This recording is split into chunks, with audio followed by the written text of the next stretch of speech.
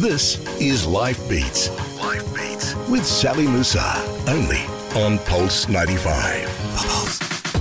Hello, Allah, and welcome to Life Beats with me, Sally Musa. So there was a moment of realizing I was at the JFK airport staring at the departure board, and I couldn't remember where I was. I couldn't remember where I was going. And at this point, I'm a New York Times bestseller. I have this over 1 million following, and my company was thriving and employees in 10 different countries. It was just a fast-growing train, rocket, whatever. And I walked over to kind of fuel up for the day at a Starbucks right there at the airport. And I went to sign my name on the receipt, and I could not remember my name. I literally could not remember who I was. She was named the third most powerful woman on Twitter by Forbes and was one of the first strategists to guide the world's biggest celebrities and brands to capitalize on their online presence. But it was a search for meaning amongst all the success that led entrepreneur and best-selling author Amy Jo Martin to her true passion in life. You're about to meet the renegade who decided to rewrite the rules as Amy Jo talks how to thrive amidst disruption, how to find your purpose, and the life-changing events that shifted her learning and focus. All of that and more is coming up here on Life Beats on Pulse 95. Pulse 95. This is Life Beats. Life Beats with Sally Musa. Only on Pulse 95. Best-selling author, speaker, and entrepreneur Amy Jo Martin became a social media sensation after becoming one of the pioneers who was able to harness the power of social media for some of the world's biggest brands and celebrities.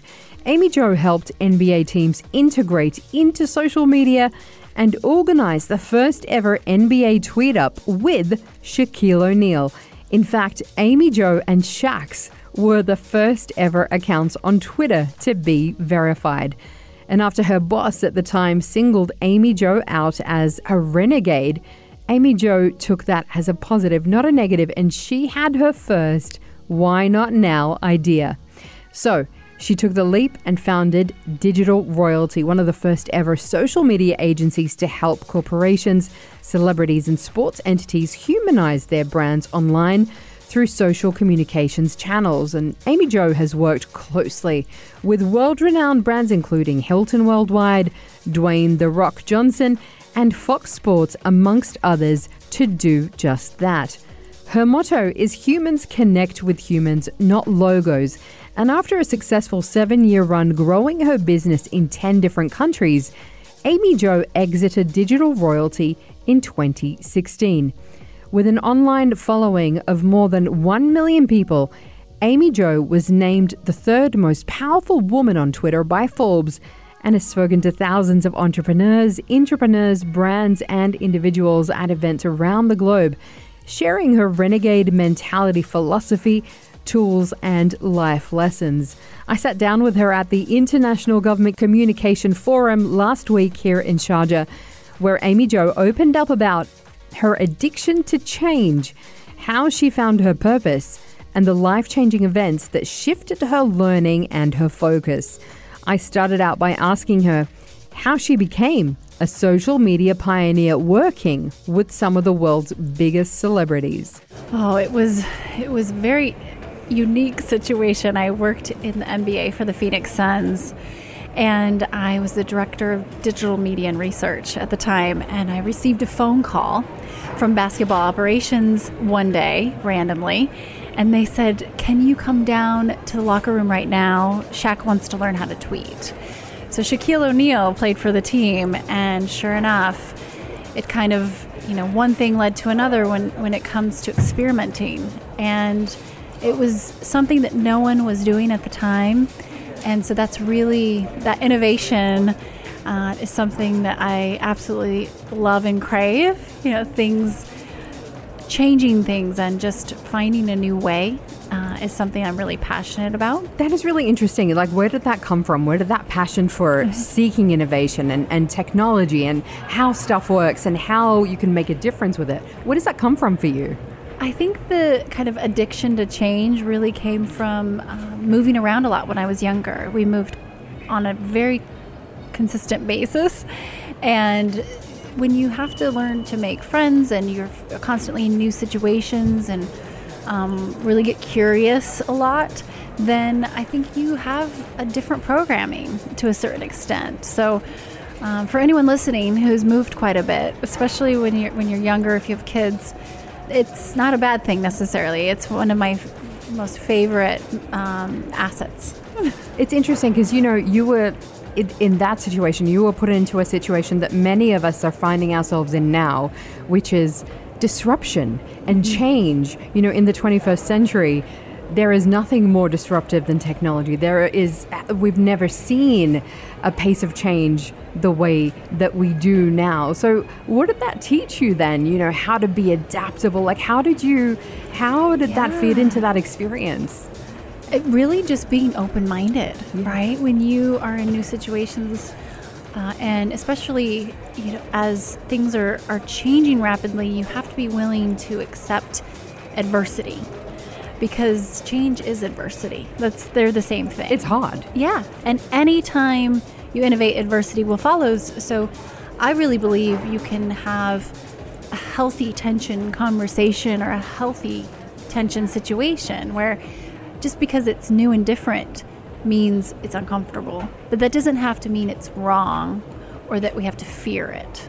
Particularly as girls and as women, we're always taught to do the right thing, stay in your lane, don't be disruptive, don't do all of that. But actually you took a completely different path, and that really informed who you became and what you started chasing later on in your life and writing that incredible book, Renegades Write the Rules. So talk to us about that. Oh, thank you so much for that. And just the renegade mentality is something I teach now. I have a boot camp for women leaders and female entrepreneurs. It's called the Renegade Brand Boot Camp, and it's open. We have women all over the globe in this program. And it's really something that, renegades are positive disruptors, not about disruption. And I think they're two different things. There's a lack of responsibility with destruction. And so as we look at influencers now and just the societies that we live in, it's important to be responsible about how you share your ideas. Meaning, if you have influence, we should take that from a standpoint that it needs to be used with respect to a certain extent. You can be extremely innovative on how you decide to get those ideas out, but it is a level of responsibility. Yeah.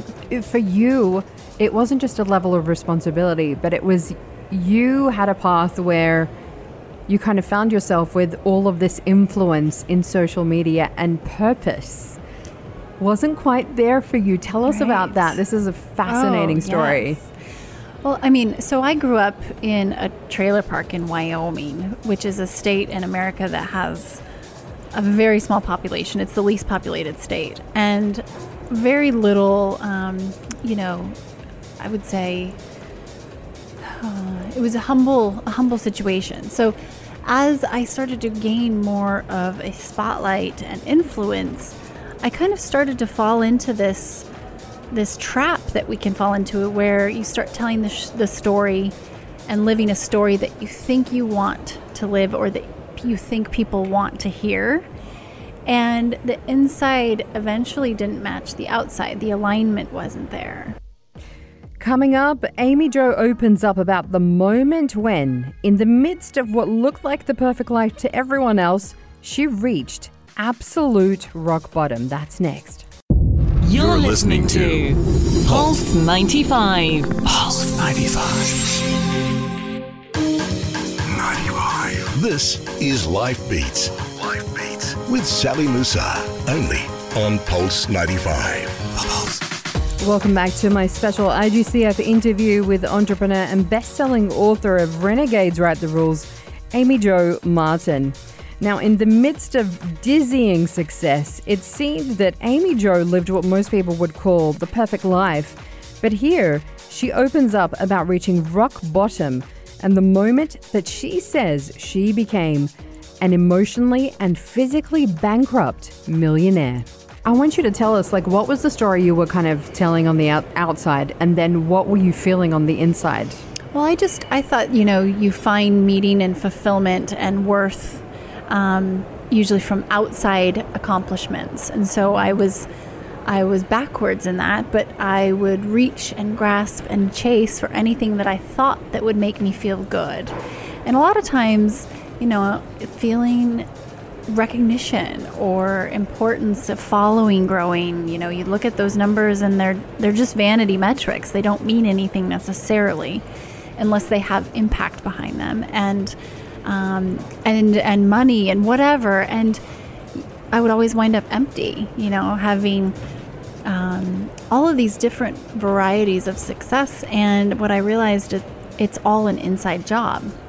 You find that worth and you become rich inside, and then you will feel that on the outside as well. So it's actually an inverse of the way I was going. And I see that in our society so much, where we hustle and chase and grasp and romanticize this grind.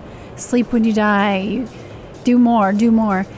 And actually it becomes very unproductive. I know it did in my case, where I was out of alignment. You also need to be able to listen to that intuition, which I had noise cancelers on.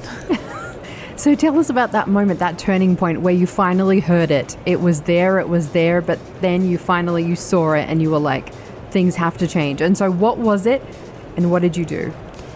Yeah, so there was a moment of realizing I was at the JFK airport staring at the departure board, and I couldn't remember where I was. I couldn't remember where I was going. And at this point, I'm a New York Times bestseller. I have this over 1 million following, and my company was thriving and employees in 10 different countries. It was just a fast growing rocket, whatever. And I walked over to kind of fuel up for the day at a Starbucks right there at the airport. And I went to sign my name on the receipt, and I could not remember my name. I literally could not remember who I was, because I was on empty. I was completely exhausted, and there was a realization that it will never be enough. Here I was from the outside looking in at the high, and just continuing to go further from the outside, but on the inside it kept going lower.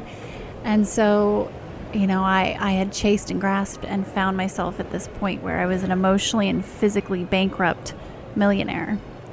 And it was one of the worst days of my life. And so my role and my purpose is to help others realize that's actually not the best strategy at all.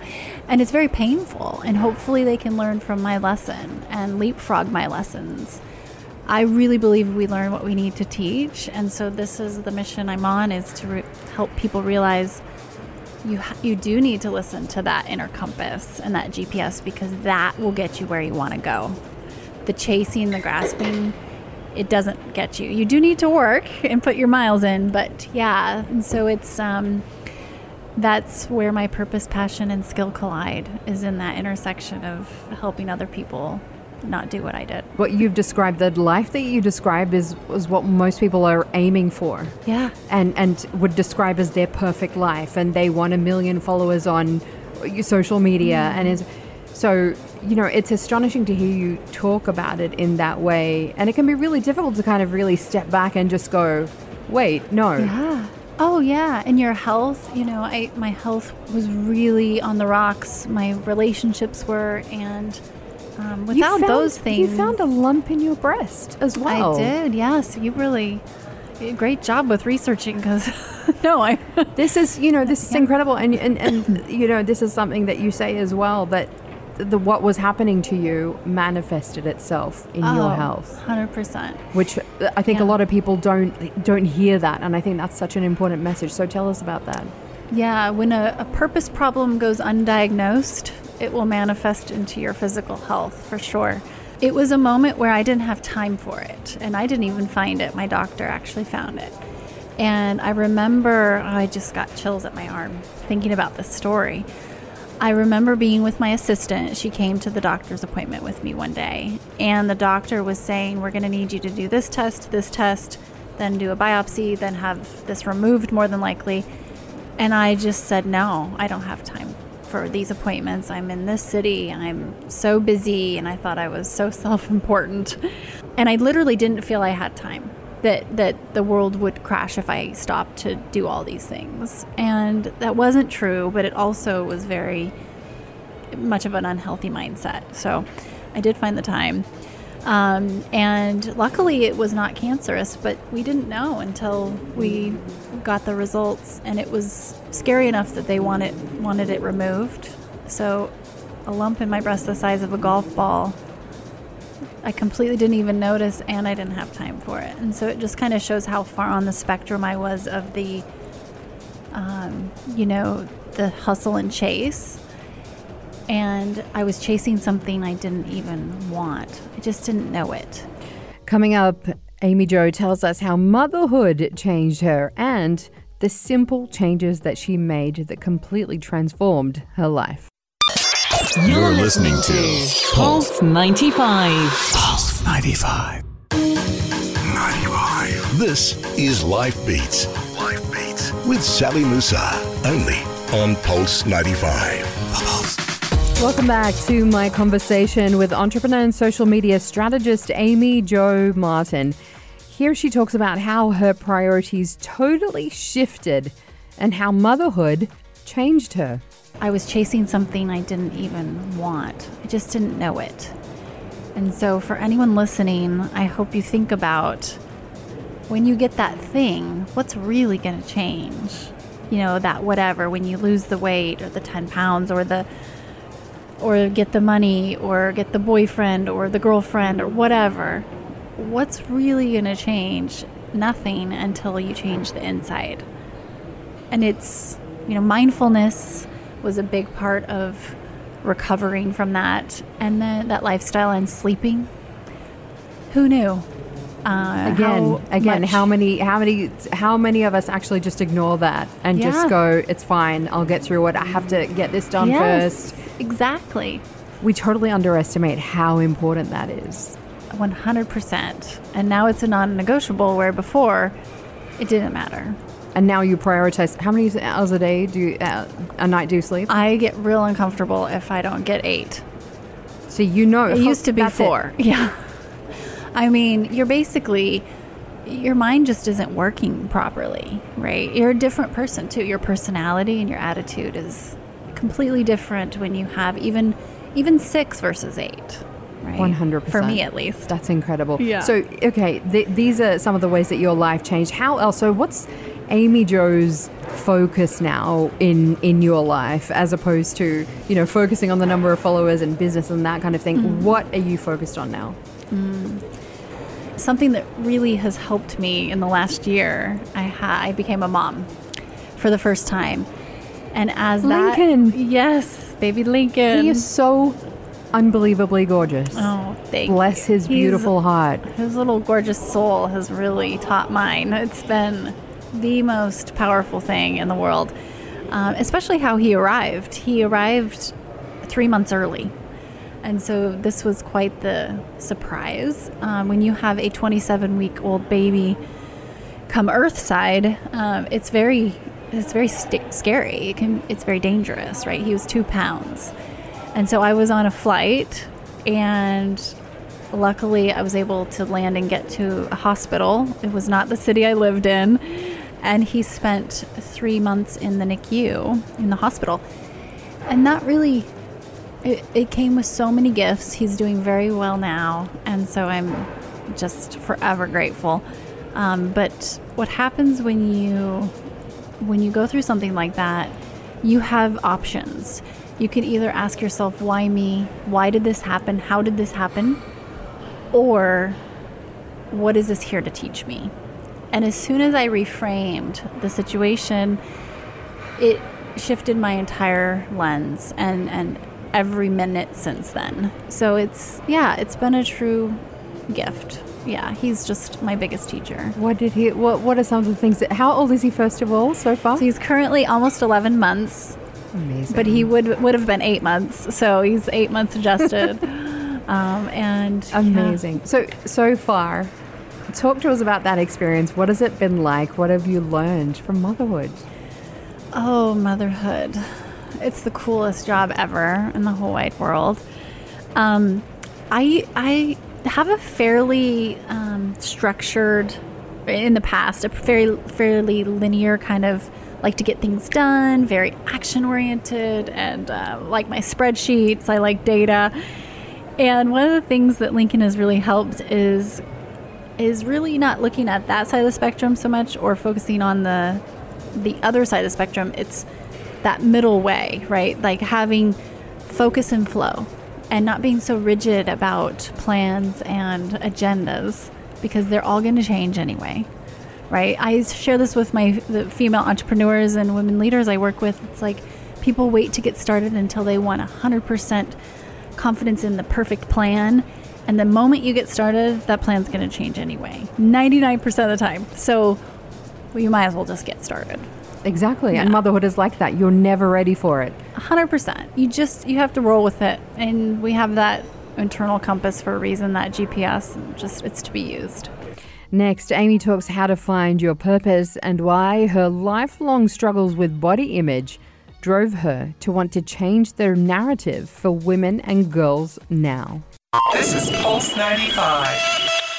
95. This is Life Beats. Life Beats with Sally Musa. Only on Pulse 95.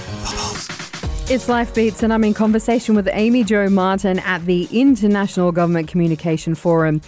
Here she shares some great advice about why you should be dating ideas and why, as we celebrate International Women's Day this week, she wants to change the game for women and girls.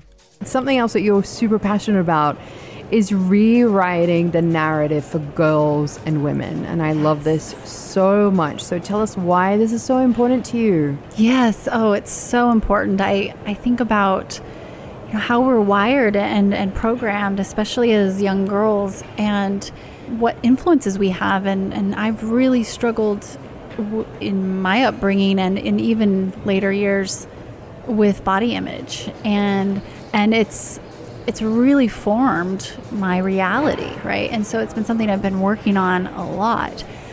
But again, it was about the outside.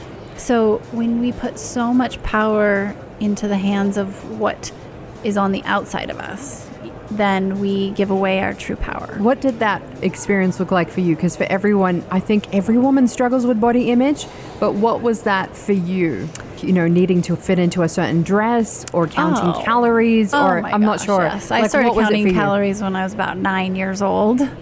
Yeah. And just obsessed with the numbers and comparison game. And oh my goodness. I think it really struck me. I have a niece who is from the UK, and when she was 3, she asked me if she looked pretty.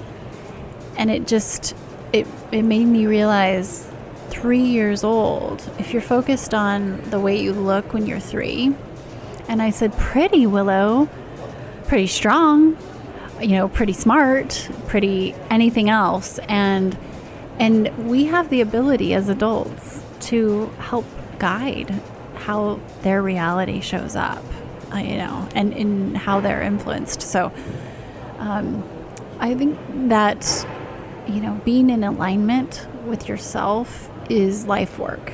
I would not say it's done. It's daily practice. And I've done some hypnotherapy, if you want to get a little progressive.